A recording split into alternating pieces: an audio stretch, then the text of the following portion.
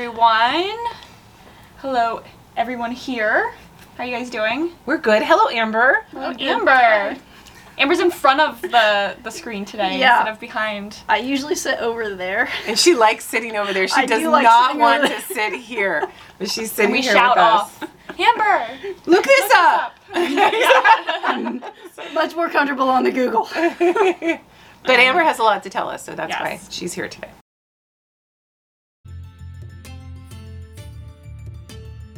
Welcome to Afterlives with Kara Cooney, in which we discuss ancient Egyptian history and relevant current events that we think will be of interest to our audience. I am Kara Cooney, and I'm a professor of Egyptology at UCLA. This podcast is separate from my teaching and research roles at UCLA. In recent years, I've become active in communicating with the general public about the history of ancient Egypt through lectures, interviews, social media, books, and guest appearances. This podcast is my opportunity to take the kinds of deep dives into history that are not always possible in academic formats.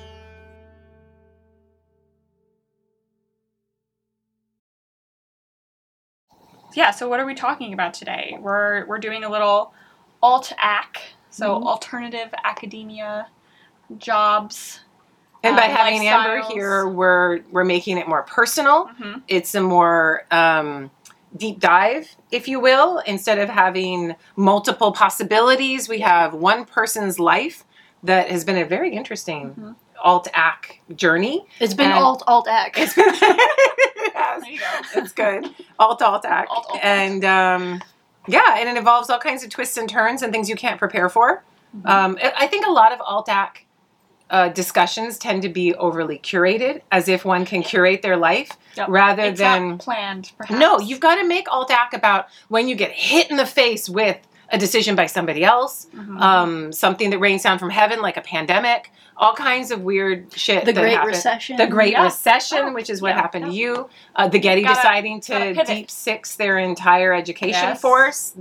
Amber's been hit by a lot of these things. You see the black eyes, right? Yeah. No, but perhaps we should tell the people who I am. Yes. So, well, first, Amber is the wind beneath my wings. I'm the Etta Candy to your Wonder Woman. Ooh. The Alfred to your Batman. Ooh, I love it. It's true. She is the Alfred to my Batman. Amber helps to schedule me. She helps me to make sure. A bio. Oh, do that. I told Jordan who I am, so we're good. Okay, let's do that. We'll read the official bio. Amber is the Director of Operations for Patina Productions, which is all of this here. AKA Kara. AKA Kara. Kara et al. Yeah, Kara et al. Kara alt-ac. Kara alt-ac. Yes, that's Patina Productions. Patina Productions is Kara alt-ac. Right, a production company of experts of working on ancient history, consulting services. We're in LA. Yeah. Right, we got to work that.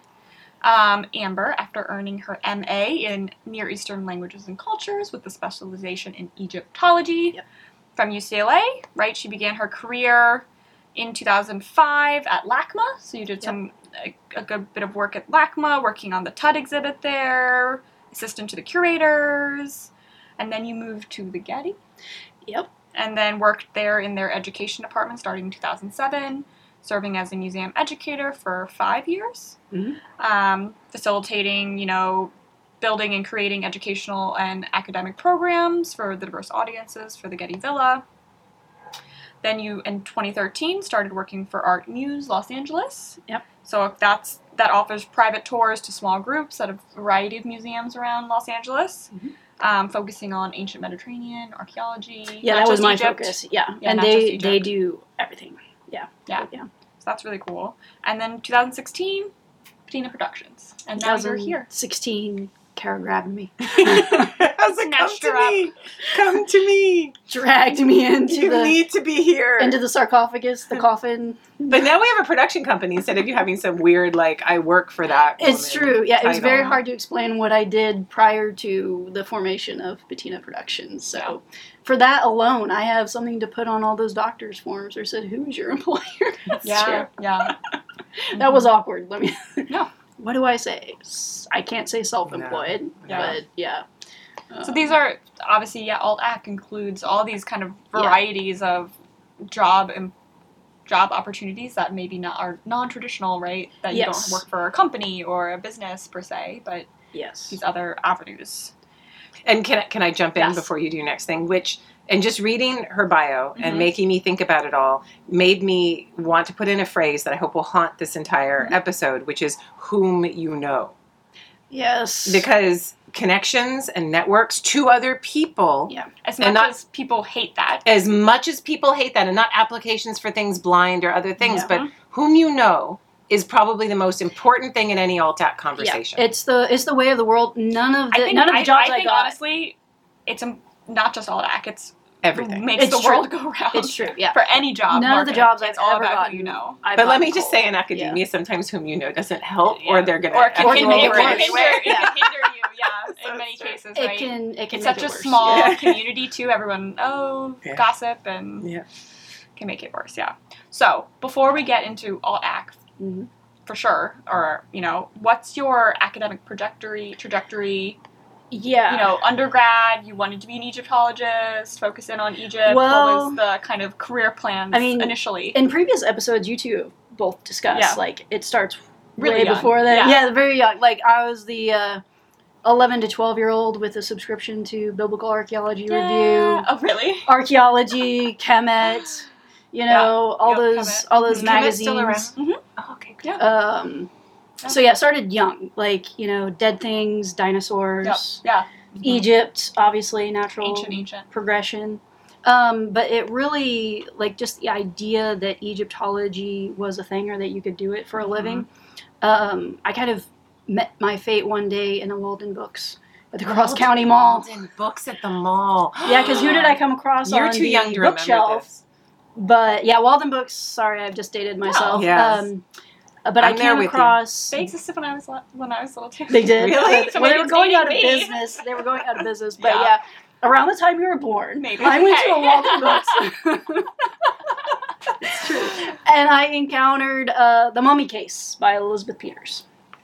I Yes. love her books. Yes, also. I I'm do planning too. a read, and I think Yep. it will bring me back. Maybe we should do some episodes Wait, can we because do, like, you a have book? I have never you have that read the Amelia them. Peabody fan So if right I- here. I have And never then she can read read them. and we can do books. I have never I don't know read that we them. can make her read them, I- but you we could try. We could help. We could try. Or maybe it'd be kind of Yeah. fun if you, as someone who didn't read them, just like offer some commented. perspective. as Or we did you stuff. give me homework, or I just do audiobooks and I just Oh, listen so to the that. audiobooks all- yeah. are great. And Barbara The- Rosenblatt yes, is great. The, Okay. Yes, the, Yeah. the That would be fun. That would be So fun. yeah, Okay. Yeah. And The then I books could are be the idiot fantastic. going, oh, I didn't Yeah. know this Or, or, like, that. Or you will love them. I've met Barbara Or Mertz, I too. will I've quit. met her. Yeah, or I will quit. That could be really fun. No, Oh. but yeah. So okay, we well, do- let us know do if you guys are Egypt- interested Egypt in book this. club. yes, if you guys want Amelia Peabody episodes, Jordan and I are there. Yeah, So we'll just do them on the side. yeah. We'll just do it for Yeah. us. Yeah. But You um, that would be good, I too. love them. I'd be Yeah. fine with that. I could take a Yeah. break, peace out Yeah. for a while. But no, Elizabeth Peters, aka Barbara Mertz, who is also an Egyptologist who got Mhm. her Chicago? PhD from Chicago. I remember when I found her PhD in the book stacks. Oh, you when found it? When I was there. Were and you I was super like- excited? And I was like, What's Yeah. the topic? it was some- Queens, right? Yes, she wrote on Oh, Queens. wow. Yeah. Yes. Wow. Like another Egyptologist. Yeah. You know. Shut up.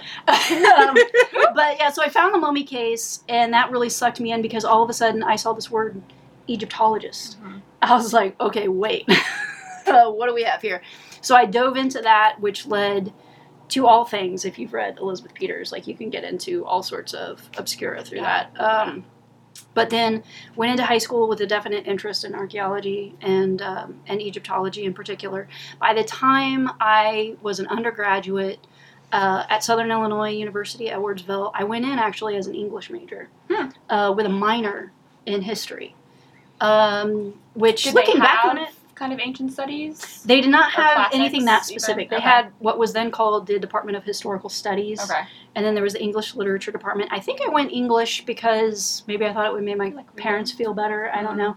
But, or I was looking for like a general. Well, hold on. Wait. So Undergrad. make your parents feel better. So were they Yeah. not supportive of this Egyptological I think if I had, focused I career? think if I had immediately said I want to do history or Egyptology, They'd been like, "What?" the alarm bells would have gone Yeah. off in their head because, I mean, I came from a small rural farm town in central Illinois.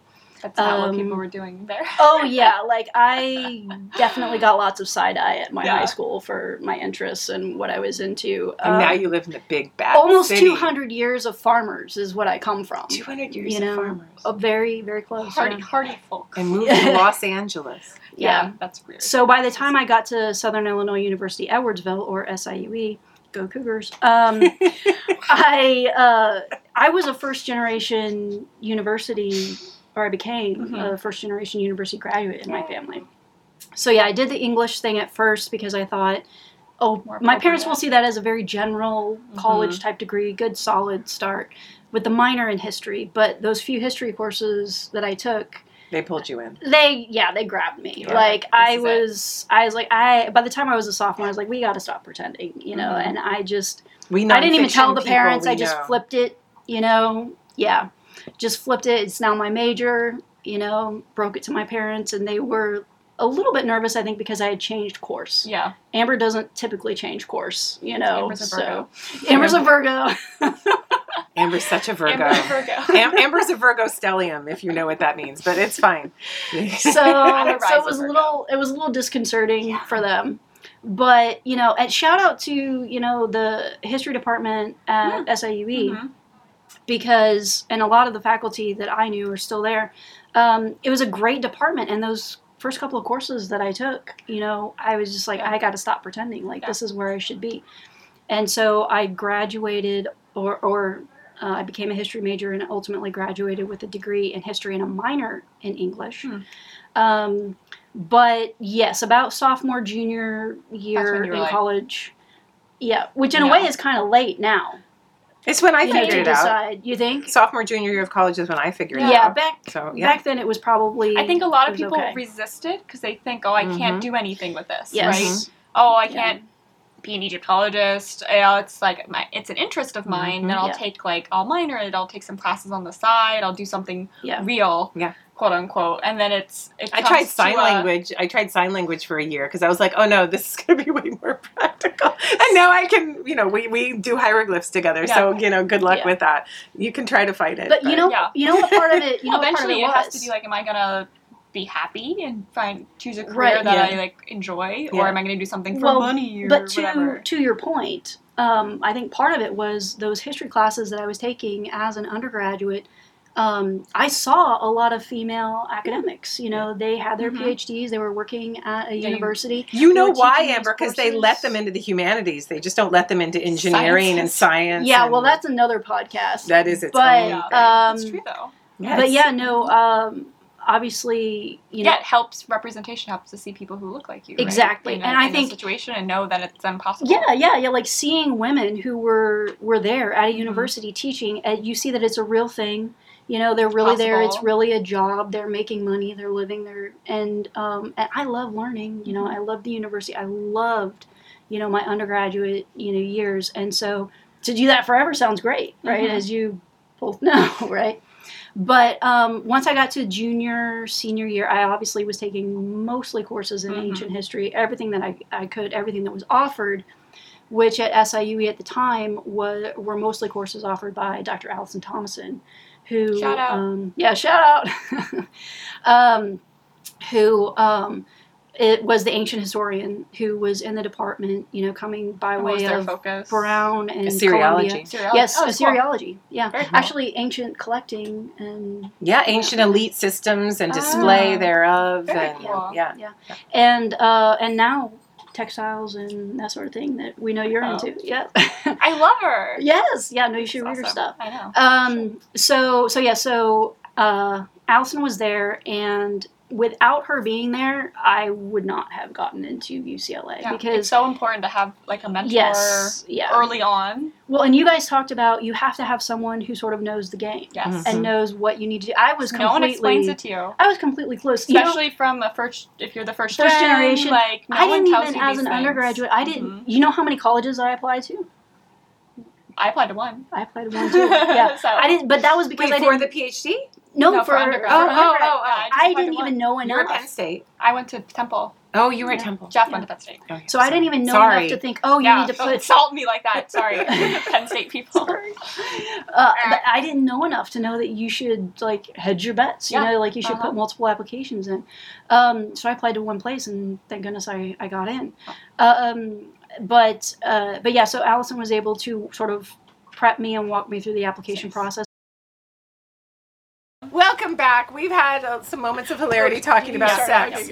Apologize. And We're back. Amber The battery realizes failed. that it's on. We It's good. redid the battery. Sorry. We are back. We're back. Fully charged. You were. Oh. Stop.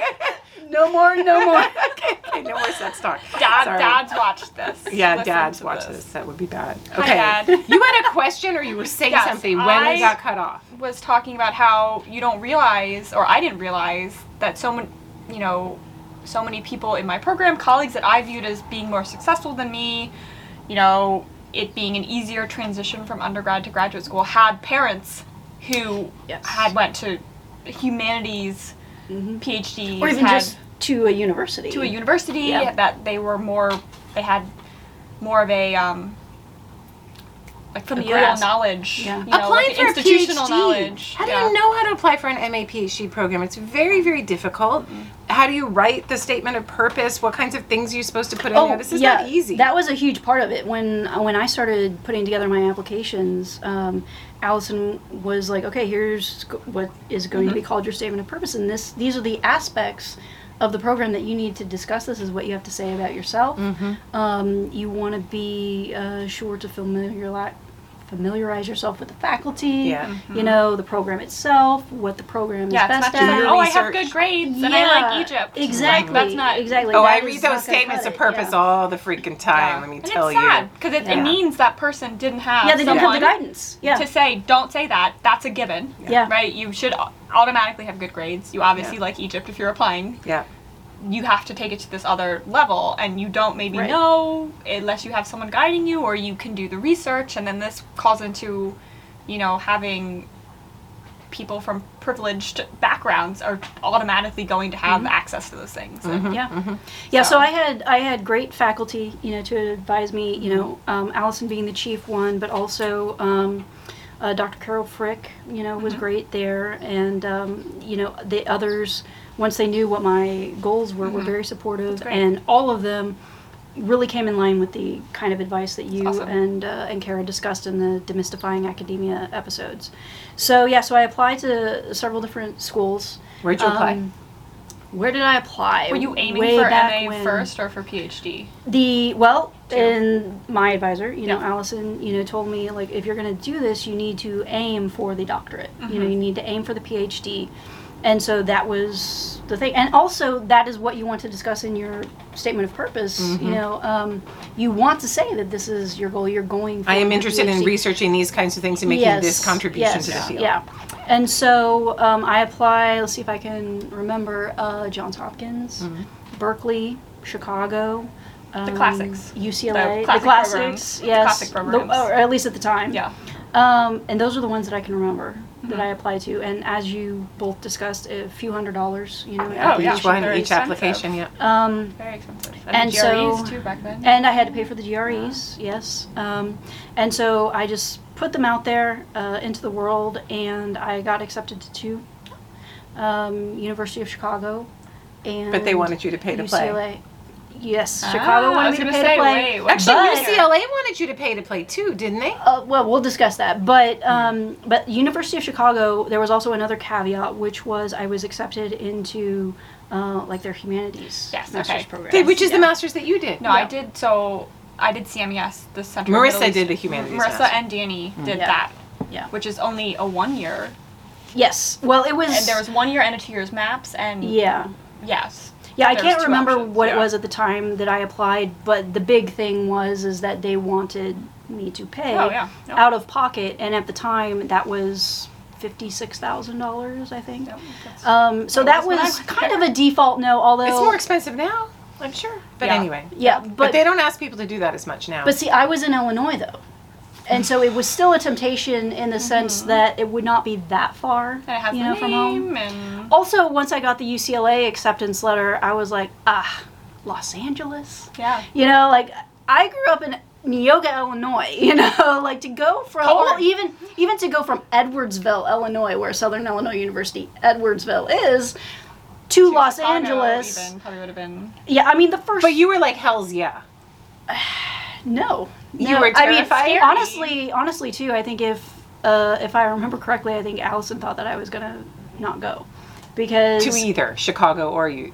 Well, Chicago, she was like, you better not go. Like, that's a lot. They're not giving you any funding. Like, do not go. Yeah, good for her. And, of course, I took that opinion very seriously.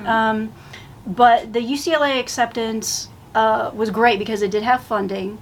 That's With the nice. caveats that you mentioned, which is it was going to pay the state type of tuition because I was out of Yes, state. so there was anything- extra expense. They made you pay your non-resident tuition. But Yes. you couldn't become a resident?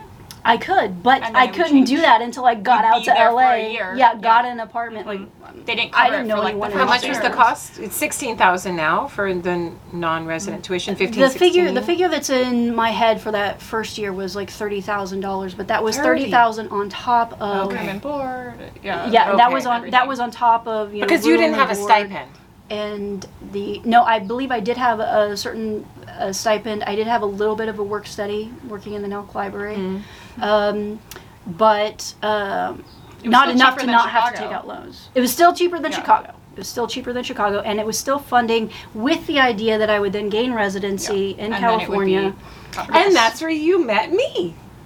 Yes, after an literally gut-wrenching decision to move to Los Angeles because I did not want to come to LA. That's Like, you hard. can maybe appreciate this as an East Coast person. I didn't want to come here. Yeah, exactly. I didn't want to come here either. Nobody I didn't wanted. want to come here. Nobody wants to come to Holly Weird, I just, or as my people Yeah. call it, the land of fruits and nuts. I just like the East Coast. So, but yeah, it was a difficult decision in the sense that it was located in a place that I didn't want to go, but the pull was too great. Yeah. You know. And now so we're all happy We Californians. come out to And LA. now it's like scary to go other places. Yeah, yes, that's true. yes. You're like, they don't wear masks out there. It's true. Or have rights. Yeah. But yeah, Yeah, so forced pregnancy and shit. So I do come to UCLA, and at the time, the Egyptologist I was to study under was Dr. Villika Vendrick. Was she the only one? There was other. Lopriano was. Lopriano at the time was not actually at UCLA, but Okay. he was still affiliated Okay. in one Because way he was- or another. He was in Basel. He I was believe. moving Okay. to Basel, Okay. Switzerland. Yeah. Sure. But he was still very much associated with the program and actually taught a course while I was there. And Daniel Poltz had already left. Yes. Yeah. So Villika was really the go-to person, Mm-hmm. but lucky for me, I they had had a a visiting 1 year. scholar that Oh, year. boy. I had a Happy. 1 year visiting professorship. Yes. And yeah. In 2002, 2003, right? Yes, Yeah. and so very young Amber and very young Kara encounter each other because Villika was in the field Yeah. that first quarter that I arrived Yeah. in LA. And I was teaching her hieroglyphs for the first time. And this was like 1 year after 9/11, so it was. Yeah. Was I it? was in fourth. Fifth. Was it? Yeah, it was 2002. Oh, God. Yeah. None of that. Let's not have any of that. I So, was a babe. literally, yeah. So, but thankfully you were there Yeah. because you were able to get me on track right away with language study. Yeah. And I feel like being a recent graduate yourself, like you Yeah, had you more knew of all like the- the Oh, of course, experience. yes. Like you were like Well- more. I feel like sometimes when you have like these very established professors, they like forget. Yes, Like yeah. like No, how this hard was- it is to be in grad school and This stuff. was but, my like, it was first job very- post PhD, very real so for you still, I was probably. very much unformed. You were on and- it. You were hungry. Like, Yeah, you I wanted had to be. Like, I make, had to be. Good. You And wanted I to was go on for the it. Yeah. the list. I was on the short list for Yeah. the 'Cause job UCLA that was year, gonna which have a I did job not opening. get. Yeah. Right? Yeah, I was on that committee. Yeah. Oh wow, it was awful. Amber was Um, like, yeah, she wasn't that great. Like, I mean, No. I was. That's its own podcast, yeah, that's which we its will own never podcast. do. But yeah, Yeah, we won't. Yeah, we won't do that. That's for only a super elite Patreon members. You have to pay $100 a month to hear that podcast episode. and sign like a And non-disclosure. sign non-disclosure agreements. But no, I mean, so you were there, luckily, and got me on track. Right away toward the initial coursework, Right. that I had to do. So you did 2 would years? You say, oh, you go ahead. You go ahead. Would you say that Kara was very influential early on to kind of set you on a good Yeah, path? but it was complicated because, as you guys kind of addressed at the beginning, is that you're constantly dealing with both the academic but also the personal. Like life was happening pretty quick when you, like I said, moved from Edwardsville, Illinois to Los Angeles, California by yourself. Yeah. That's at scary. age 22. Very scary. I remember My first flight on an airplane Oh, was in April of that year. of the year I got accepted. You know, I remember I had never been on an parents airplane. Took me to Chicago, like first time living by myself, and they left, and I just remember like sobbing, and called my friends, and I almost called my mom, like as they were like driving, and I knew if I called that they would come back, because like that's my mom. Yeah. And I was like, can't, because like you resist. I was like, I can't do it, because I'm like, I need to just like, and I talked to friends, and they're like, just like, it will be weird for a couple days, and then you'll like find your stride. And it's not just a couple of days. It wasn't a couple of days, and then I had, you make friends, and they're going through the same thing, and you kind of, have like camaraderie. Well, that was the together, thing at the time too. There weren't a lot of other graduate students around for me. It's pretty at least that quiet. were, So especially the that were program at was my newer. level. Not that first year. Yeah. But speaking of that, experience. Like there was a time. This was a few months in. Like we had known each other, for a little bit, and I think you. Were over at my place. We had, dinner or something, or maybe we had gone someplace, and then you all dropped me off at my apartment, and I got upstairs, like just to this, dimly lit, apartment all by myself, and like I'm not even like I was super upset, right? Just lonely, right? And it was like at 10-15 minutes after you guys, dropped me off, like you called me. And you're like, hey, something was off. Like, are you okay? Aww. And I'm like, yeah, I'm fine. And then I hang up with you. And it's like, it all comes out. Like, literally, that was my night of I'm in the fetal position, on the floor crying. But I got up the next day, know. You just you're like, okay, tonight's you gonna let be it out. Yeah, you let it out. And I resisted the call home, and, you just kind of work through it and get past it. So, so lots happening here. Yeah. But you got me on track, that first year. For what would turn out to be a master's. And tell us why it was a master's and not a PhD. Right, because I did go in with the intention to come out with the PhD. So it was around 2005, so a couple years, and I was beginning to... And I was not at UCLA anymore. I was at a Stanford postdoc. You were only there for a year. Yeah. Right, and then so after that, they brought in... 2005 or 2004? It was 2005 when all of early 2005. this happened. Yeah, early 2005. But they had brought in Jaco Dielemon, as a philologist to work alongside Vilica. And I was at that point where I was ready to do exams and start moving into deciding what my dissertation on and stuff like that. Yes, I was right at that phase, and we were in discussions, about that and that kind of thing. And I was brought in, and basically, Vilica just told me that the funding choices had been made and that they had decided to fund a student that they were bringing in for a full 4 years, and that I would no longer have any funding. So this is that moment where things happen that are not in your control, that you cannot curate, that you can't talk your way out of. This is just the way it is. Yes. And you have to pivot. Pivot. But let me say, and this is very important, I had gone in because of, Allison and the other faculty at SIUE who had talked to me. I had made the decision before even getting into graduate school, when the money was not there anymore, I would be done. Because there was an expectation that you continued to pay for your PhD. Right, but so the expectation, as you say, became that from that point on I would pay to play. Yeah, you could still continue, but that is just they didn't have. It was absolutely an option funding to stay. And this is also just an issue of humanities programs in general, right? They have very limited funding sources. Right, and it's a year-to-year kind of decision. Yeah. So, and it's so horrible because you're in a situation where you want desperately to do this thing and study this thing, and they're like, okay, you can do it, but you have to take out these loans. And to the university, it will follow it's you just money. forever. Yeah. Yes. But because of that, thinking about you. Because of that poll, what I'm saying is the important part is that I had previously made that decision, and I had actually discussed it with Vilica when I first came in. I said, when there comes a point, if there comes a point, that I don't have any funding, I cannot continue. Yeah. I have made this decision. I've already taken out some significant loans just to begin for that first non-residential year.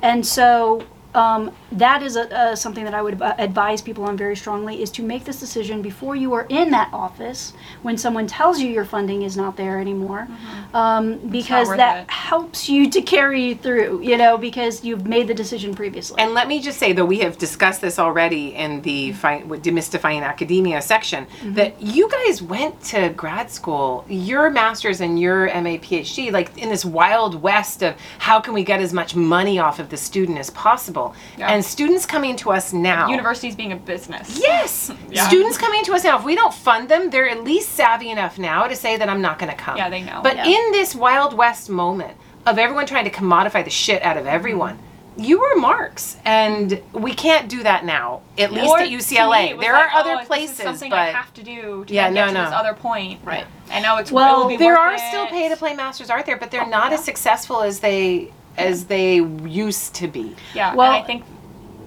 they themselves are looking to be able to offer some type of funding. Yeah.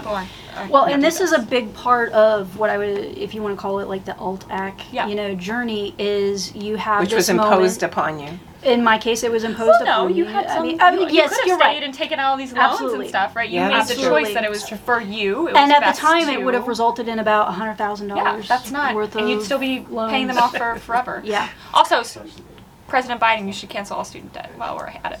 And please, Congress, at the very least, make it so that interest doesn't accrue while you're a grad student taking out loans. Because making money off me. That is some bullshit right there. You shouldn't have to pay back your student loan debt until you're done with the school. I remember I had a conversation with my dad recently of I had some extra money, and I was like, should I use it to pay off some loans right now? Or should I just put it in a fund to get more money? Because I was like, if I pay it off, it seems like just a drop in a friggin' bucket. Seems like it does you no good. So worthless. And we looked into it, and it was it's actually better just to put it into a fund to make more money, and then It's such a racket. It's such a racket. It's the fact that our government is in control of the whole fucking racket is awful. So so the big part, or a big part of that alt-ac sort of career, is that moment where you have to make the choice. So because it was a choice. Maybe a personal question, so you can answer if you want to or not. But how did you feel? Obviously, were you upset? This is your, that was your. Yeah, you I make can this tell decision. you. You're for me, it's okay, I'm not going to take out the loans. I'm going to step back from this. But obviously, the moment in that office was certainly a bit of an out of body experience, because having made that decision already, I knew that this was it. This was the end. It was like a breakup, right? Not that I have much, but yeah. So you have that moment. Did you even think about alt-ac being an option then? You were just okay. It wasn't at that time. No, I don't even know if it was necessarily a term. No, there was no term then. Yeah, but we hadn't fucked grad students over completely enough to have the term. It was survival. It was just what do you do next with what you've done, so far. But and still maybe kind of tangentially stay related to your interest, right? Yeah. Well, and if or should we keep it real with this one? Yeah. So out of body experience moment, in that moment in the office, and I remember I walked out of Bilica's office. I went down to the doorway to the staircase, and descending, got worse and worse and worse, and by the time I get to the end of the staircase, I'm outside, no one's around, I'm in bad shape. And who was my first phone call? It was me. It was Kara. Kara.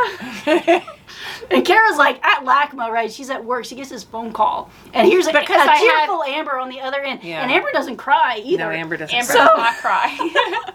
So Kara's oh my God. No. Who's dead? What happened? Yeah, something bad happened. Yes. And I happened to be in a place where opportunities could be made, because I had a Stanford postdoc, and I was brought in by Nancy Thomas, who's currently senior deputy director at LACMA, was then deputy director. Who also has a PhD in Egyptology. Who also has a PhD in Egyptology from UCLA. And she had brought me in to be a co-curator to help deal with the extravaganza that was the reboot of King Tut in 2005. So common in the golden age of the pharaohs. Thank you, because I just called it the King Tut reboot. It ended up being my savior. Yes. So then I'm we need help. We need help now. And I contacted Nancy because we had so much to do. The Egyptology grapevine was activated. In a very short amount of time. To Nancy, And we needed it now because the show was going to open in what, 8 months, 6 months? Sooner than that. Yeah. It was like that summer, I think, or at the end of that summer, 2005. And so we brought her on board. And how soon Well, after that did you have a position? What happened was, so I call you, and we had that, and Kara's like, I'm on it.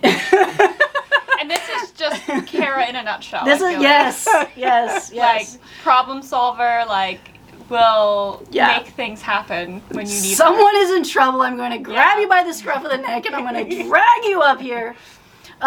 So you call Nancy. Mama get bear me, mode. Yes. Yeah. And I get an interview, which I never would have gotten cold calling or whatever. Nancy actually happened at the time You know. Yep. to have an opening in her department, which at the time was art administration and collections. She needed someone to help her run that department. So that was an open position, and you were pushing me for that. And so Nancy, as a courtesy to you, right, is like, okay, Kara vouches for this Amber person. And she brings me in for an interview. And remember, so I'm like 24, 25, right, very young. And so Nancy interviews me, and I do well, in the interview, but, and I had discussed this with Nancy, later. I was young. I was very young. Yeah. She was also worried that you would want to go back into the academic She didn't world. want You would to. leave. Yeah, she Yeah. didn't want to set my feet on a path that would tempt me to continue earning a paycheck and Because not this was an go executive back. administrator Yes, position. yeah, in the deputy director's office at Los Angeles County Museum of Art. The person who got the So- job is lovely and still there. Oh yes, love Deborah McManus. Yeah. Mwah. Yeah. Deborah and I got along like gangbusters. Yeah, she's great. And She's Nancy too, one Yeah. of the best bosses I've ever worked for. But so she said, I'm not going to hire you for this, but we have Tutankhamun in the Golden Age of the Pharaohs coming, and I can offer you, it was supposed to be a 3-month gig, right? So I come on, Tut was so crazy. It's so crazy. Interviews, celebrity tours, school group tours, text panels, labels, the whole 9 yards. You got They needed- Baywatch, I got Leonardo DiCaprio. No, we did that together. We did Leonardo DiCaprio. We did Leo and Giselle and Bündchen Giselle together. Bündchen together. Yeah. Oh. Yeah. That was quite the tour. Yeah, I got to go home that night and tell Eric, is like, guess who kissed me tonight? It We met was on- not Leo. I'd That's all I rather gotta kiss say. Giselle, honestly. That's who I got. But anyway, and we did Jodie Foster Yeah, that's right. That's and right. her mom. I did the Dixie Chicks. Were you there for the Dixie No, Chicks? I didn't get the That's Dixie fine. Chicks. I got Pamela Pierce Anderson. Brosnan. Yeah, Pierce Oh, Brosnan. wow, yeah. you guys got all the. It was Crazy. crazy. Yeah. It was also like, museum careers like 101. I got to do all sorts of good. And I got great Craig stuff. Ferguson. Yeah. Which then Craig set Ferguson. me on the path to be I on Craig remember that. Ferguson show 8 times. Yeah, and- I got to be backstage for that one. I remember being with you in the Yeah. green room and you're like trying to fit into your dress. But anyway, I was so skinny then. but yeah, so she initially brought me on for 3 months to help with the Tut, exhibition because you guys were so desperate. But because it got extended, they kept me on, and also because did a good not job. to toot my own horn. obviously. Yeah, like Obviously Nancy you liked didn't me. mess it up. Yeah. I did a good job, and she was like, okay, so you can help us straighten out the Egyptian collection, like get collections online going a little bit more, museum. And let me collections stop you management. here because this is what ALTAC is about. You are prepared to do research, you're prepared to write a PhD, but if you find yourself in circumstances where you cannot do those things, you have to do something else instead. capitalize. You have to prove yourself. Yes. And once you prove yourself and people see what you're able to do, then they'll be like, oh, okay, I can pull you in for Yeah. this and I can pull you Yes. in for that. But it's very often it's on getting the the foot- job, getting your foot in the door and then doing Yeah. some on the job training Yeah, no, you to figure opened it the out. door for sure, Yeah. but that was no guarantee. Yeah. That anything was going to happen after Still that. be Certainly resourceful. nothing was going to happen, after the 3 months, Yeah. that she said. But I had 3 months to sort of prove myself, and it ended up being 3 years. So I and- left and she's still there. Yeah, Right? Kara leaves the postdoc, and then I'm still at LACMA. I work there for a further 3 years in art administrations and collections for Nancy Thomas and with Deborah. And then there comes a point, because sort of Nancy, as you say, with the humanities, it's like year to year. So, and it's a county museum, right? So it's public funding. And so there comes a point where Nancy's like, look, I'm running out of reasons to try to keep you. She's like, I want to keep you, but I'm technically like a 2-person department, and I've had you for a few years now, and they're going to start to kind of bulk at this funding. Yep. So that was kind of my heads up. And so what I did, and this is if you're looking to, as you say, sort of pursue art alt-ac, So it's like, okay, what's the And next now you had move a gonna be? CV with fucking lines on it. I got, yeah. You had some So, stuff there. and that's something else. So I had a CV, like everything I had done, pretty much been, academic. So I had sort of a CV resume hybrid, at that point, and that's something also that you need to look at is, do you convert a CV to a more resume type document? Which I kind of did. I kind of split the difference, but I kept it mostly academic because that was the bulk of my experience up until that point. And what I did was, because I'm in the museum, right? So I'm meeting curators, I'm meeting administrators, director of the museum. And so the ones that I felt that I knew pretty well, that I was friendly with, I just started handing out my CV, and I just said, look, I'm looking for my next move, funding issues, and they completely understand that. And so I just handed it out, and I just told them, I said, look, if you encounter anybody who you think might be able to use me in any way, hand it out to them. And so that happened. And somehow, some way, my CV/resume made it to the Getty, to Reiner Mack. What year? 2007, thereabouts. Which is funny, because guess where I was working at that time? What coincidence? Stanford? Getty. Yeah. Oh, you were at the Getty? Yeah, that's right. Yeah, Kara and I have a history, right? So Running UCLA, into each LACMA, other. the Getty, Yeah. and then thereafter. But Because I was mostly on the Hill, and you were going to be out mostly I at was the going to Villa. be in the Villa. But yeah, I was so, back and forth. Yeah, so Reiner Mack, at the time, he was the manager of education out at the Getty Villa. And he, I guess essentially you could say he recruited me. Like, I got a call at LACMA one day, and it was a job that I was already aware of, but I hadn't yet applied because it was more of a teaching position. And I thought, do I really want to do something that's the bulk of it is teaching? Because I had done a lot of that, at UCLA, museum education, at LACMA. And Reiner calls me and he's like, look, we don't often see someone with your background who's interested in museums. And, those of you who don't know, the Getty Villa is really focused on the ancient Mediterranean, specifically Greece, Rome, Etruria, a little bit of Egypt. But most of it was classical, right? Yeah. But I had enough of a ancient Mediterranean type background that he was very interested in me and wanted to do an interview. Or actually, the initial phone call was just apply. Please apply. And so the job that I didn't apply for, having seen it on the internet, I applied after, he asked me to. And they called me, for an interview. And it was a pretty intense job interview process. At the time, the Getty Museum Education Department was one of the best, if not the best, museum education departments in the country. Because everyone had MAs and PhDs. Yes, and they did not just simply work with volunteers. They hired people, as you say, with degrees, backgrounds in this. So and had a considerable highly busing, professionalized, busing program, bringing all these kids in from different schools and So they brought me in for what turned out to be a 6 to 8 hour interview. I met with everybody in the department. It was very similar to it's like a job talk. Yeah. And it did include a job talk. So I met with every single person in the department. It's intense.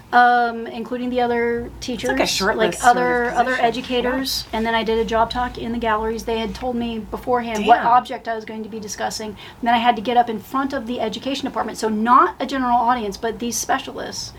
And give a talk on the mosaic, in the galleries. And I think they gave me 10, 15 minutes, something like that. Yeah. And so I was wiped by the time that day was done, because it was 6 to 8 hours. Plus, I was super stressed because I need to find a job, because the LACMA gig's going to be ending. But you still were at LACMA. I was still at LACMA, and having gone through the interview process at the Villa, I liked everyone. It seemed this seemed like a great good fit for you. Yeah, but this is an important point. So let me interrupt really fast to say that if you want to move into Altac, to try to get into a new, different position without a stable basis from another job is really, really hard, because people can smell fear and desperation. So that Amber looked for a job when she knew she was going to lose the LACMA job, and that you knew that the best offense is a good defense, and you went out and tried to find something preemptively, is super smart. So she wasn't not able to pay her rent. Literally, She was to take anything. Not willing to take anything. She was able to create a path, create a runway for what she wanted to do. Yeah, and so I would that's say important. even when it came to that Getty Villa job, again, because it was primarily a teaching position, I kind of didn't know if I really wanted it. Mm. Because I'm an introvert, and Yeah. it takes a lot out of me to get up in front of people. And this was a job in which I would be, hello people, a job in which I would be in front of complete strangers, like There's not wine in 6 times a day, 4 to 6 times a day for like an hour at a time. And you're like, you're the front line, like you are out there, exhausting, with the yes. public. It Yeah. is exhausting, and I was aware of that having done it like Yes. at Tut. But here was the thing.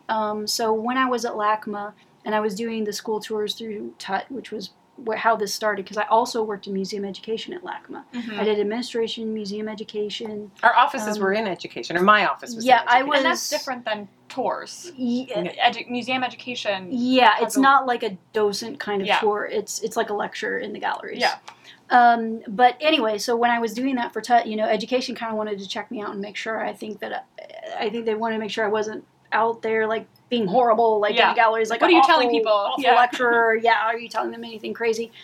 And I remember the vice president of education was tailing one of my tours, and I had like a very young group of kids or whatever, and I just got started. I was introducing them to the Tut exhibition, and I heard like over my shoulder at the distance, like, "Ah, she's a natural." Who So I said knew that? I was good at it, which Who was said it? the kicker, Toby Oh, that's Tannenbaum. Yeah. So I think sometimes people who are more introverted sometimes end up being really good in Yeah.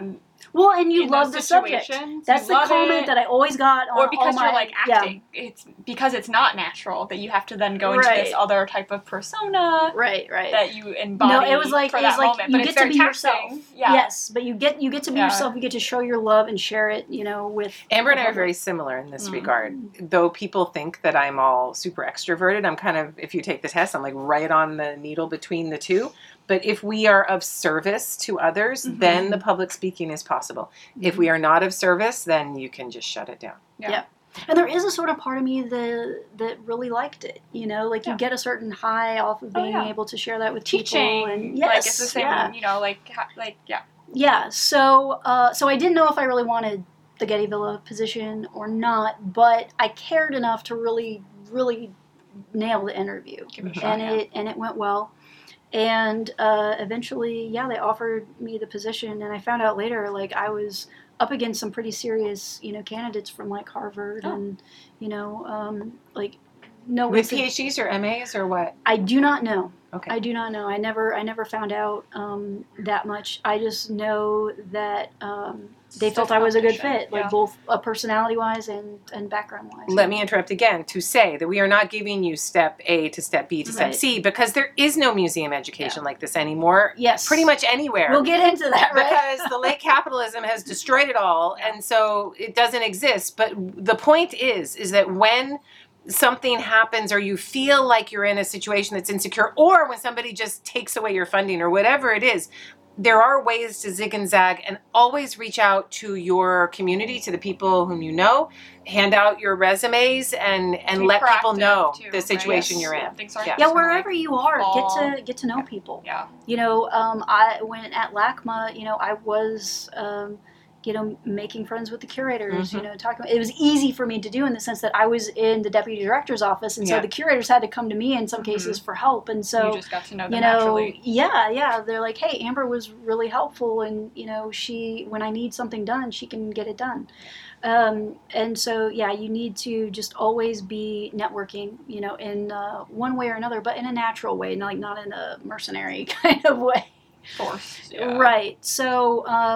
So at the Getty Villa, I loved my time. I was a museum educator there, and did all kinds of programs. Great experience. Like the Getty Villa with a full education department, the way it was, Yeah. it was beautiful. Yeah. And I'm not saying it was a position I would have wanted to stay in for my entire career, but it was brilliant, to be at the Getty, to be among people of like mind, dedicated to a purpose you really believe in, educating the public and helping to facilitate their access to an ancient, art collection.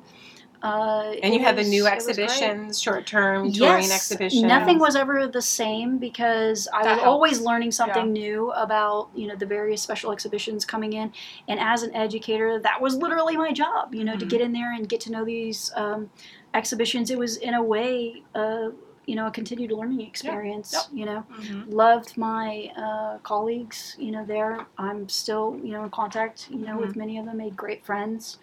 And then, as you say, around 2012, the Getty Museum as a whole, J. Paul Getty Museum, brought in a new director, Jim Cuno. And frankly, he had been known, I think he was at the Art Institute of Chicago previously, and he was known for cutting funding, essentially, to the education department. And it was a concern, whenever he came to the Getty that would happen. However, I don't think it was anticipated the degree to which they were going to. But Amber, they just bought a painting for $53 million of a man looking out a window, and it's beautiful. So I don't understand why you're so upset that the education department was asked that you could buy such paintings. Yeah. Well, but I should specify in that, so we had a full, decent, education department of specialists, at the Getty Villa prior to 2012. And when they made these funding decisions, the only word to describe it is eviscerate. And truly, I can't think of anything to describe a patriarchal system of hoarding resources for the 2% than this. Because what did your program do but teach to inner city kids, brought in to learn about art? Kids who lived in LA County who'd never even seen the beach before. Oh, and the bus is bringing them to the villa, and they get to see the beach, and then they come to your space. And they're not getting, absolutely no insult to museum volunteers, because they are wonderful. No, this is not about that. But to also bring those kids in, and they're talking to specialists, expert, and just like us, discovering, and even you discovering that this can be a career, to expose them to the idea that someone can do this for a living, to let them know that there are such careers in the world. It reinforces the value of education, because it's not saying, oh, you can just be a random anybody and give these museum tours. Why is education and it's not something that is impossible to attain? Yeah. Making education volunteer, unpaid, means that it is valueless. Well, and it's also primarily a female occupation. It is a female occupation of women who are supported by men who have nothing else to do with their time but volunteer and can do so. It is making it valueless, and it's some bullshit. And even just humanities degrees in general, they're saying, oh, you don't need those to do this job. Yeah. But you do. So, you do. But let me make this a little bit more complicated, because they outright cut, some positions, and they offered, severance packages and that sort of thing. And I, however, just similarly to the UCLA situation, I was technically left with something of a choice, because I got my severance package. Into a choice. I was forced into another choice. I was forced to make another decision. So I got my little we blue all folder. are in this world where education is changing, the health situation is changing, whether or not you have a baby and how you have a baby is changing. So all of these things are forced upon us, which is Well, and that's the thing between LACMA and the Getty. I had gotten married, so life is happening. Yes, I get my little blue folder with all my severance paperwork, and I discuss with my partner, Eric, and we decide Eric Wells of podcast fame, of Eric's Guide to Ancient Egypt, who will be on at some point. At some point, yes, we'll have him on as a guest. We'll see him you too. will have him on as a guest. I will go back to my little chair in the corner, But yeah, so I discussed, with Eric sort of what this option is, because I turned in my paperwork, and Toby, who I had known from LACMA, right, and loved Toby, we got along great. I was happy when they brought her to the Getty, to run the education department. So I turned in that paperwork saying that I would take the severance package, I would leave. But she called me and said that, actually we were thinking you would be one of the educators that we, kept. At the villa. Here's your dilemma. Because, you know this, being connected with the Getty. The Getty is an awesome place to work. Yep. But it is known as the golden handcuffs for a reason. Because you get to have this connection to, say, likely your academic background. You have a job with benefits. A gorgeous place to work in. It's beautiful. The Getty Villa is one of my favorite places. Best offices I've ever had. Yeah. Yes, no, bar none, and so it's extremely tempting to stay. But as you say, life happens, and just at the time, I felt also, one, life was going to happen my partner and I, we wanted to have another baby, but also the changes that had been made to the education department made me not feel great. Yeah, you were like, about do I want what to be it a would part be of like this? to stay. Yeah. Mhm. Having known it and the quality that they could Before. achieve. Yes. I think it ruined me for the idea of staying and seeing it become a shell of itself. Yeah. I mean, even now it's hard to see just from the outside, and I've been gone almost 10 years now. So that was just too much. It was a bit of a gut choice, and yeah, it was taking a risk, but I decided to jump ship and just move on life-wise, to having number 2. Yeah. And so jump ship from the Getty in 2012, and half by choice, half not by choice. Is a stay-at-home momness. But now looking back, do you did. kind of appreciate that because like say if they didn't cut the education department and that would you have still been there, or do you think you eventually would have been like, okay, I I'm ready to eventually kind of move on? I would have wanted another decision, and because of the Great Recession, the upward flow that had existed at the Getty, where you would come in and then you would move up into different positions, had completely been frozen. There was no stalled promotion during the time in which I was there. So you didn't see it as like a long-term. Yeah. So career. because that upward flow had stopped the position that I was in, I would not have wanted to remain in, because I would have wanted to go to that next level or move on maybe to another institution. At the What next year level. was this? 2012 is when I left the villa. Okay. And so then, as you say, it was life, and so I just moved on to looking at, having number 2, since I already had one child while I was there, at the villa. And for a time, it was pregnancy and that sort of thing, but it wasn't that long. It was a matter of months. I think I left the villa in September of 2012, and I think it was by November I got a call from Claire Cunny, who founded Art Muse Los Angeles, who's the company you mentioned, earlier, that runs that began as running small group tours in various art institutions and museums around Los Angeles. Now, Claire, here's the important thing, it goes back to the networking thing. She had worked in the education department in management at the Getty. She was at the center while I was at the villa. But knew me, from working, at the villa. It's always whom you know. During my time at the villa, we never necessarily had that much face-to-face time, together, but we had enough familiarity with each other that when she was founding Art Muse LA, she thought to call me. Right person, right place, right age. Right, exactly. A little bit of that luck. You entered the gig economy. I did, because technically it was like a startup, right? It's on point for the way our world is going. So it works for me. So I became a founding member of Art Muse Los Angeles, which was great at the time because what I needed was flexibility. Now, kids the caveat is though no benefits. Yeah, and I'm going to jump in a second, but go on. No benefits, and it wasn't a living wage. Like at that point, gig economy work usually isn't. It's you do adjuncting. Multiple things. Well, She's but also museum this is adjuncting where, in a way. This is where, Eric is finishing, his PhD, and he really takes the reins and, he enables me, to be able to join that gig economy, to be flexible, to give us a little bit of extra income, but allow the flexibility for one of our life because he's full-time employed at UCLA. Kids. He was finishing up his PhD at UCLA, and then he went into the academic, counseling role that he started out in directly post PhD. Right. So let me just jump in and which say, is also ALDAC.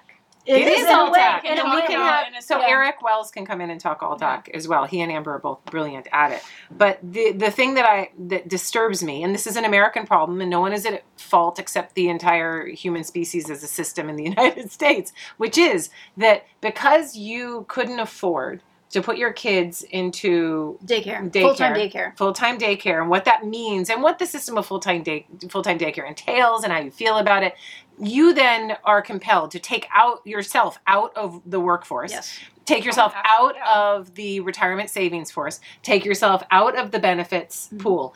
And when you do that, you then pull yourself back 4, 5, 6 years behind.